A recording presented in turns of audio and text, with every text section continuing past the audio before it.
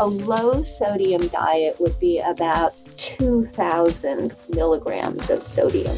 And if you look at the few remaining hunter-gatherers in the world, in fact, their sodium intakes are extremely low.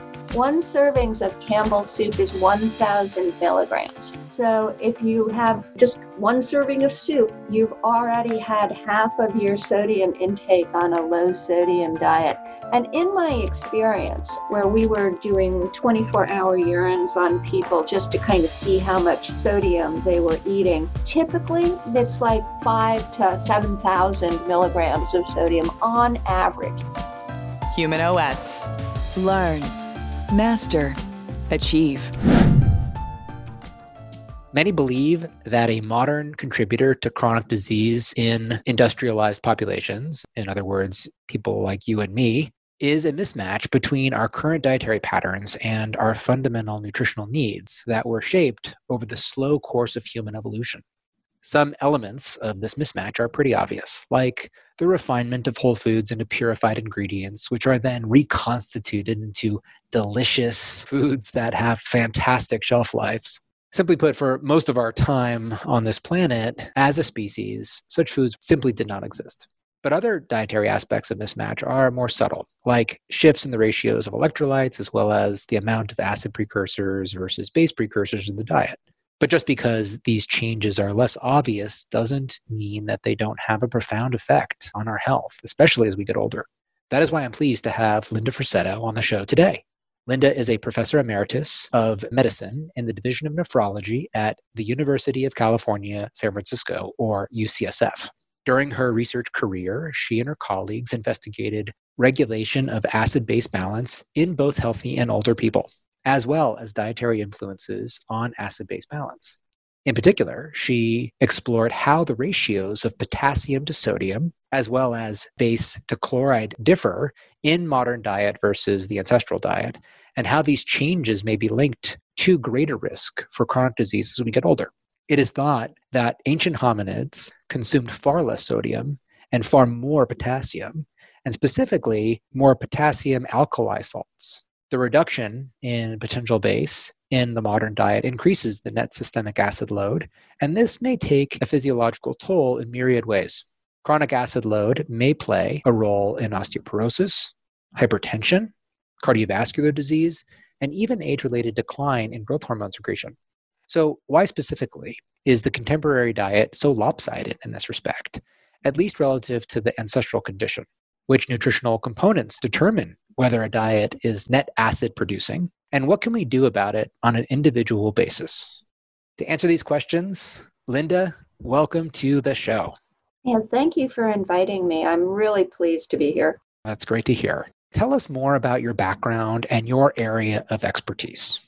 I am a kidney doctor, and as part of the things that kidneys do, one of the things they do is they decide how much sodium and potassium you need. So all kidney doctors need to know about sodium and potassium. Okay. And then another thing the kidneys do is they get rid of extra acid or bicarbonate, and they're the final arbiters of the actual acid-base balance in the body. And therefore, anybody who does kidney medicine needs to know something about this. But what we studied was not so much what happens in people with advanced kidney failure, where we know there are problems, but what happens in people who are healthy, but maybe otherwise older, who have some decline in their kidney function just because they're older. And does that make a difference? If over decades, does it matter when you're 50, 60, or 70 years old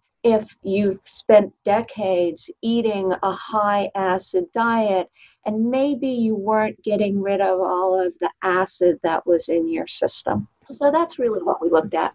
Let's talk about how much people are currently consuming and how this then contrasts with the ancestral intake. How much potassium, for example, do we consume now? And how much did we consume back in the day? Let me just switch around, and first let's talk about sodium. Okay. And the reason I want to do that is because natural foods contain very little sodium chloride.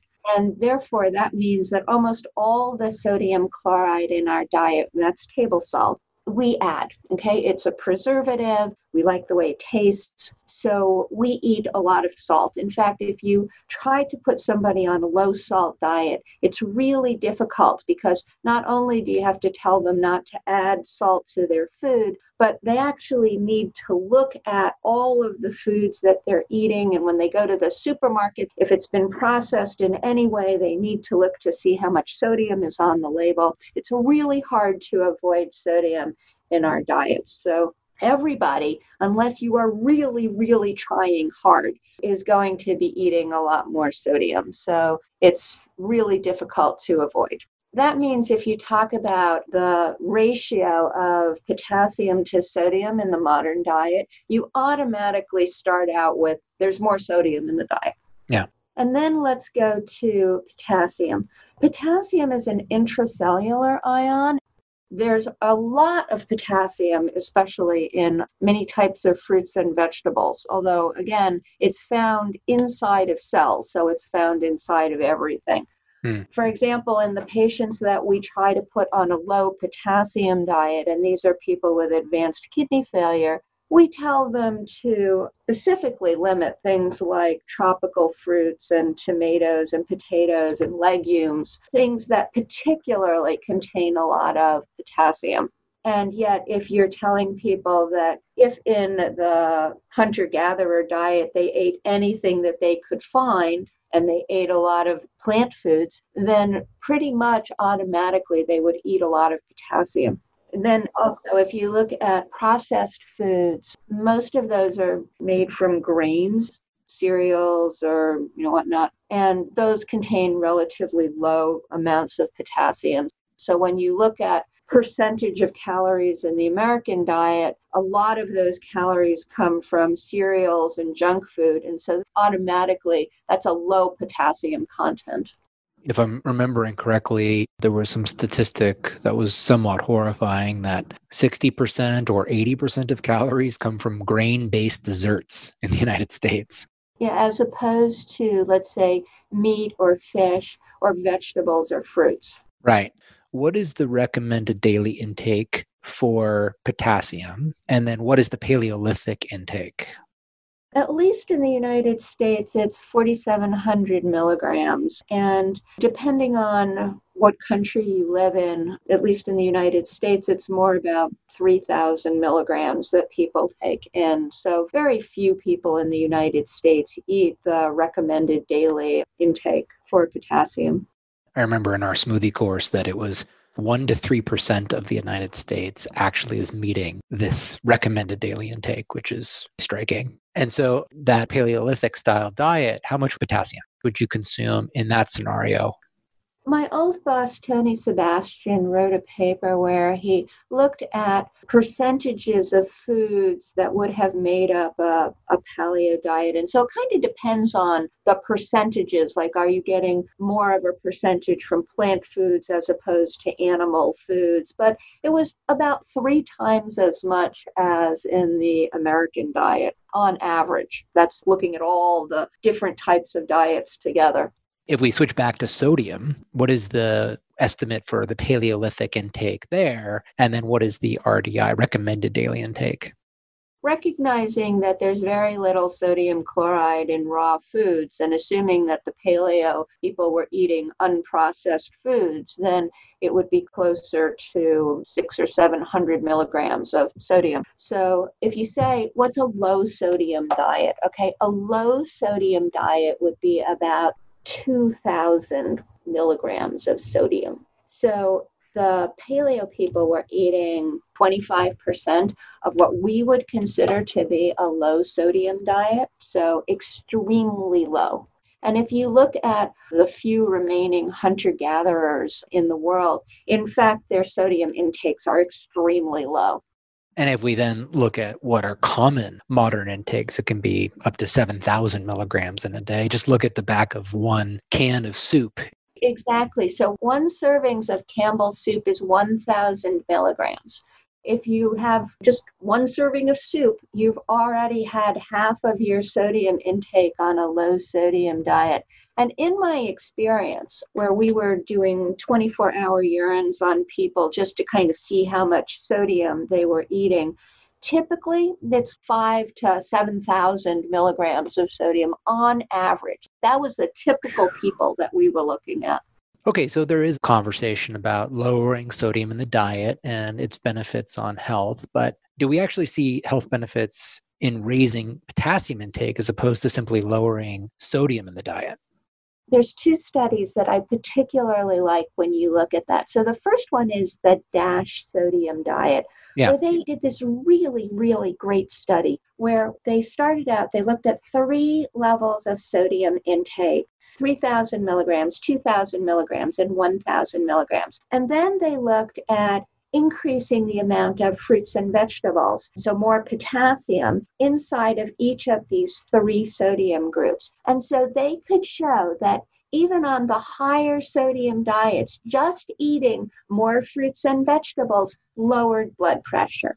So lowering the sodium lowered the blood pressure, and eating more fruits and vegetables independently lowered the blood pressure. I think people would probably have an easier time raising potassium intake than lowering sodium intake. Absolutely, positively. I spend a lot of time with my renal failure patients trying to convince them that they should lower their sodium intakes. I have a lot of experience on how difficult it is to try to get people, and these are people who actually have medical reasons for doing this, like how hard it is to get them to do this. You have to make a conscious decision each and every time you decide to eat something, to eat a low sodium diet. Right. It's like having diabetes, same idea. Is there any data that you're aware of where there are paradoxes? High sodium diet, but doesn't seem to end up with the complications that you're well aware of in terms of impact on longevity and health?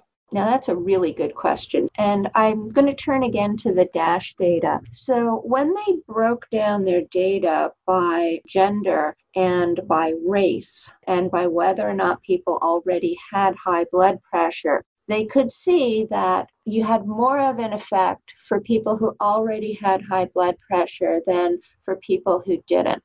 They had more of an effect for the African Americans who are on the diet compared to the Caucasians. So there appear to be other factors that make a difference in how much of an effect you get from this. So yes, I think that it's a factor. It's not necessarily the only factor. Genetics certainly play a difference, as well as, I'm just going to put in a plug here for lifestyle. Please do. I don't think that just doing one thing in isolation is necessarily the only answer. It's one of the reasons why I'm interested in the ancestral health movement, because it looks at things like how much sleep do you get and how much exercise do you do and how well are you taking care of stress, and on top of what kinds of diets do you eat. Our modern lifestyle is bad for our health. And so in order to try to live a healthier lifestyle, you have to do a whole bunch of different things, and diet is one of them. The fact is, the more we are doing well across other domains, the more we'll be protected in the face of imperfection in other areas.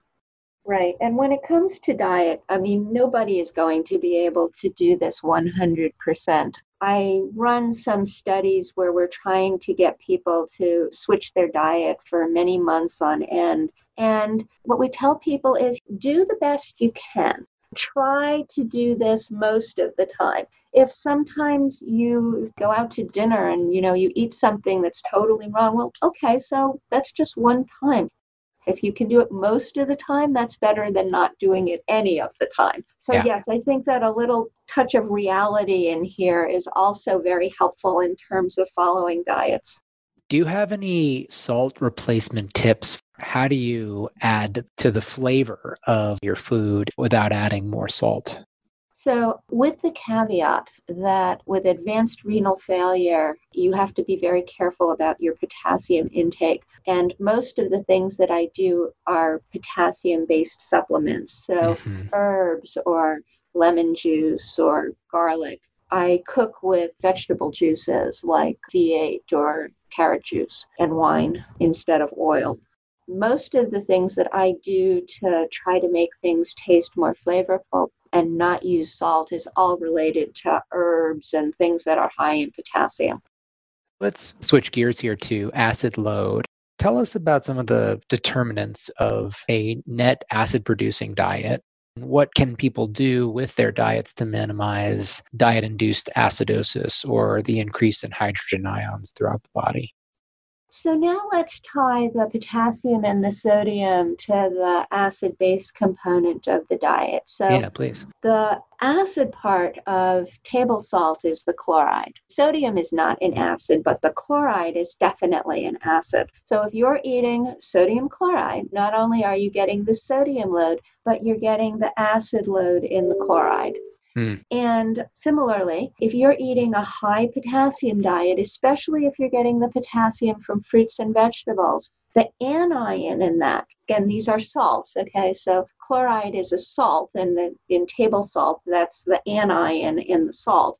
But in fruits and vegetables, the anions are often alkalis, so citrate, malate, things that are metabolized to bicarbonate. So when you eat a high potassium diet, especially a high fruits and vegetable diet, you're also eating a high alkali intake. So you can see that it now ties in. You eat a lot of table salt, you eat very few fruits and vegetables, you are automatically eating in a high acid, low base diet.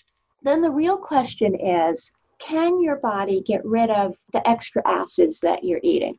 And if you read the nephrology textbooks, for example, they said that, yes, absolutely, the functioning kidneys could get rid of all the extra acid and you didn't have any problems whatsoever.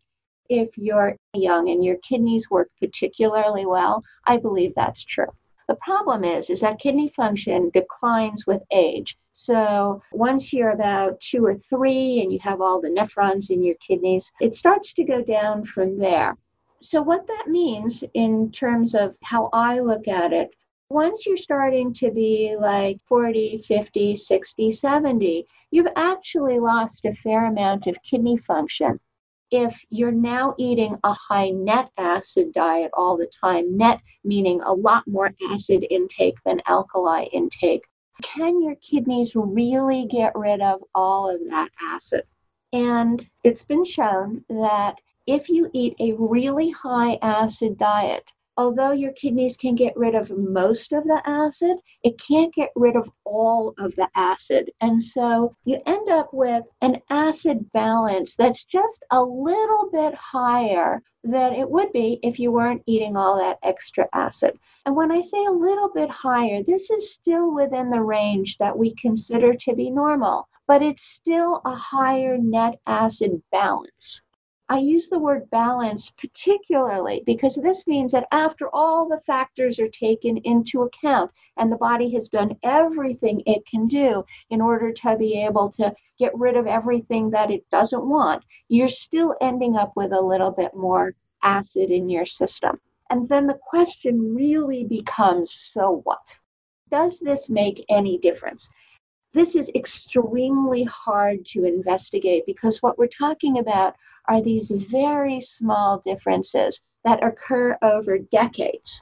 We know that in advanced kidney failure, where you absolutely cannot get rid of the acid, and now the acid levels are outside of the range of normal, we can show in those people that in fact the acids are actually making the kidneys deteriorate even faster, are damaging the bones, are causing the muscles to deteriorate.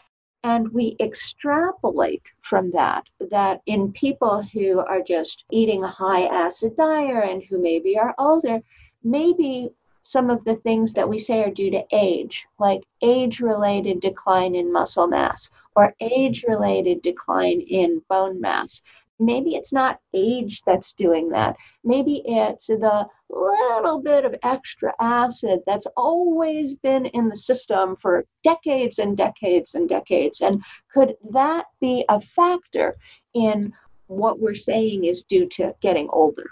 Do you have any insights into if a high acid producing diet can accelerate the aging process, or does it just become particularly problematic as the aging process occurs and we can no longer handle that balance as well as we could before?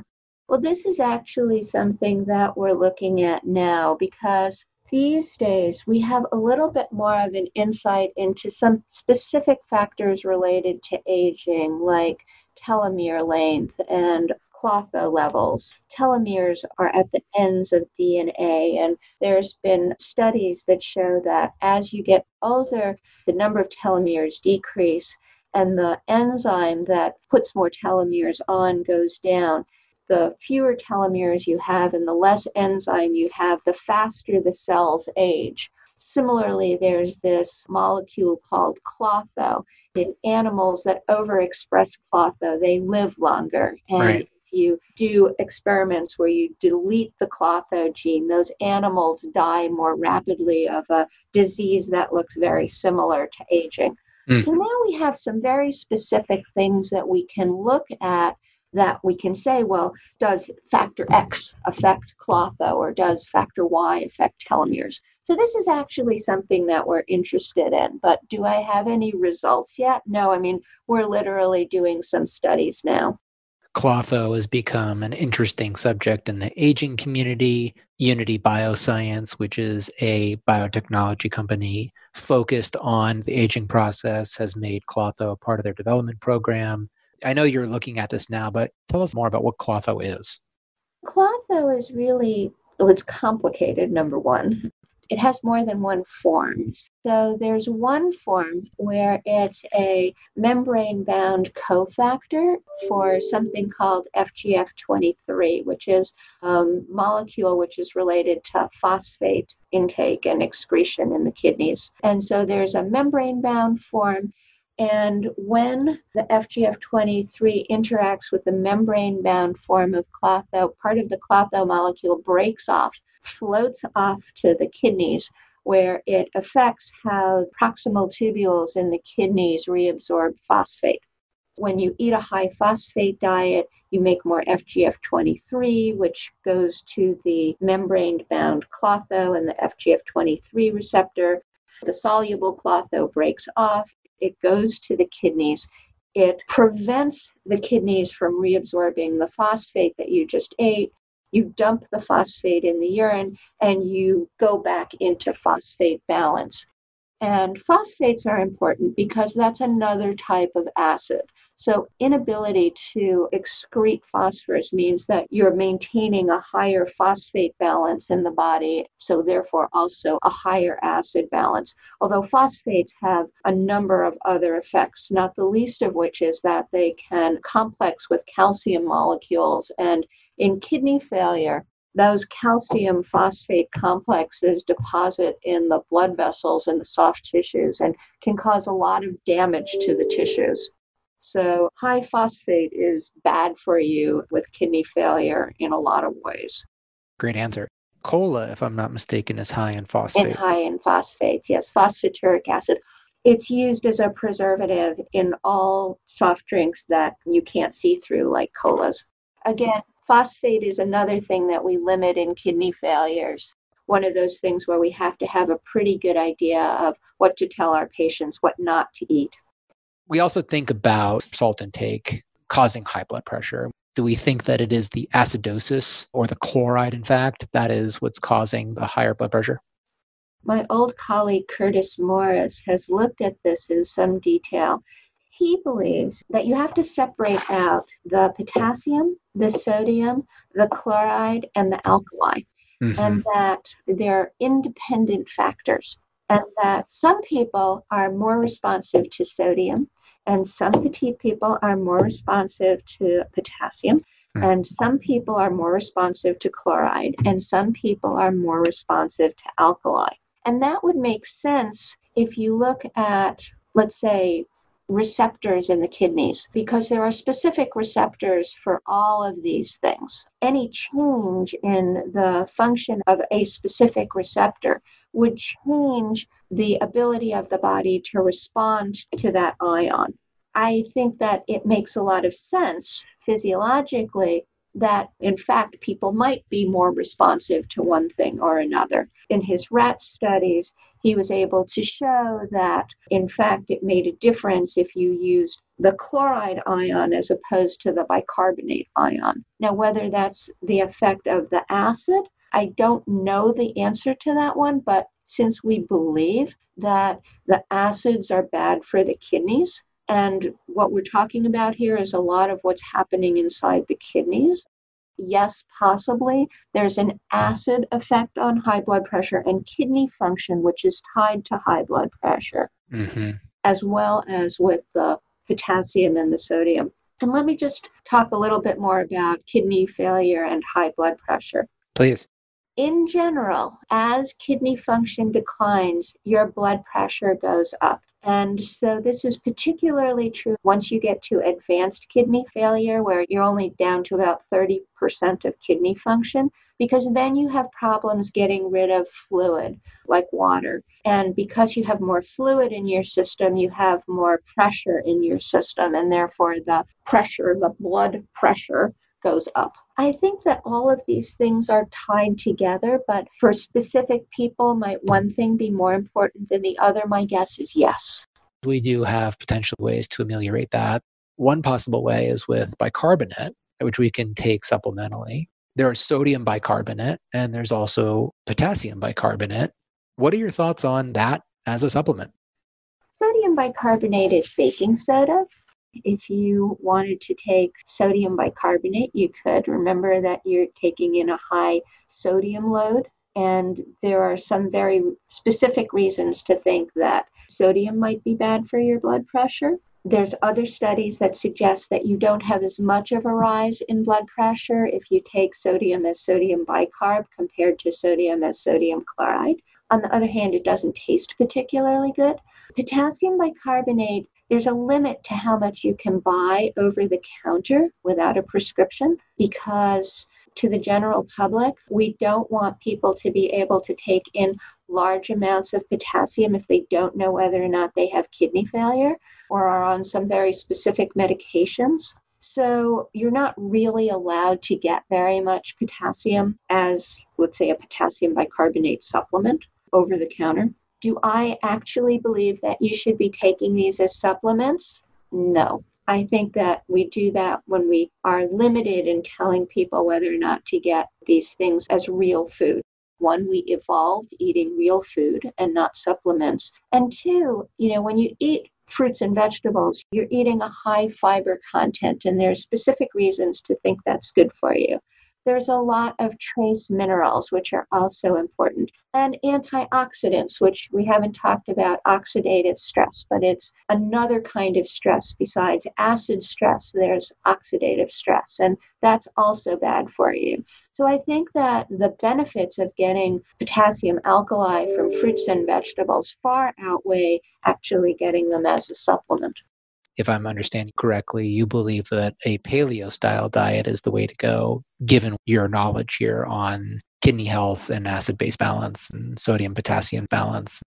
Looked at from an acid-base point of view, I think that eating a lot of fruits and vegetables and not a lot of salt is good for you. Yes. Okay, so then the unknown, if you're eating a lot of fruits and vegetables and some meats and fish and you're just following a normal paleo diet, is there an additional benefit of adding a little bit of potassium bicarbonate to offset the fact that you might have a higher sodium intake? And the answer to that is unknown. Did you do some work with mice adding bicarbonate to their water and looking at renal function over time? My colleague Curtis Morris did studies where they gave potassium bicarb and potassium chloride and sodium bicarb to rats, and showed that the rats that specifically got the chloride had higher blood pressure, more decline in kidney function, more actual damage to the kidneys when looked at under the microscope, and higher incidence of stroke. If you're saying that this is affecting the blood pressure affects the blood vessels, so can cause damage to the brain and the heart and the kidneys. Whether there's also an acid effect in the kidneys, I think that that's probably true. And you didn't see as much of an effect when you gave either the potassium or the sodium as the bicarbonate. There are a lot of reasons why you want to be careful about taking these supplements. So having a high amount of potassium intake can be risky, mostly for people that have kidney disease. People who have kidney disease, people who are on some specific medications. I don't want to make a fuss out of this. I'm a kidney doctor, but I'm sort of against taking supplements as opposed to eating real food. I think that there has to be a specific reason why you have to take it as a supplement as compared to just eating more potassium. Yeah. It's really hard to eat, let's say, a huge amount of salad. So, for example, in the studies that we did when we were feeding people the paleo diets, when we took the calories from junk food and we turned it into calories from fruits and vegetables, it was so much food, like just in terms of how much food there was, that we had to split it into 6 meals in order to keep their calorie content constant. It's actually really hard to eat a really, really large amount of fruits and vegetables because it's just so much food. One of the reasons I was asking is because several shows ago, I spoke with Jeff Rothschild on a review paper that he published last year. In the paper, he reviewed the evidence for some of the best ergogenic or performance-enhancing supplements on the market. These were things like beta-alanine, caffeine, creatine, and also sodium bicarbonate. Athletes that take sodium bicarb have impressive performance-enhancing effect, and it's thought to delay acidosis during high-intensity efforts. Some people really do believe in it. There's a guy named Bob Mon who used to coach the British crew team, and he did a lot of experiments about 20 years ago, giving the crew team sodium bicarbonate to see if it improved performance. What we think with the bicarbonate is that it really is only effective in exercise that is producing a lot of lactic acid. So it wouldn't be noticeable for lower intensity efforts unless they are very long, like ultra endurance, but mostly for high intensity athletics and probably have a greater effect in less elite athletes. Right. And there's at least some data in older people that you might improve performance on things like sit to stand tests or some strength tests. I don't know the answer to that. It's something that they're looking at now to try to see if it makes a difference. On the other hand, if it prevents muscle breakdown, and the more muscle you have, the more exercise you can do, maybe those are tied together too. You mentioned the work you're going to be doing on clotho. Is there other work that you are involved in that relates to these subjects?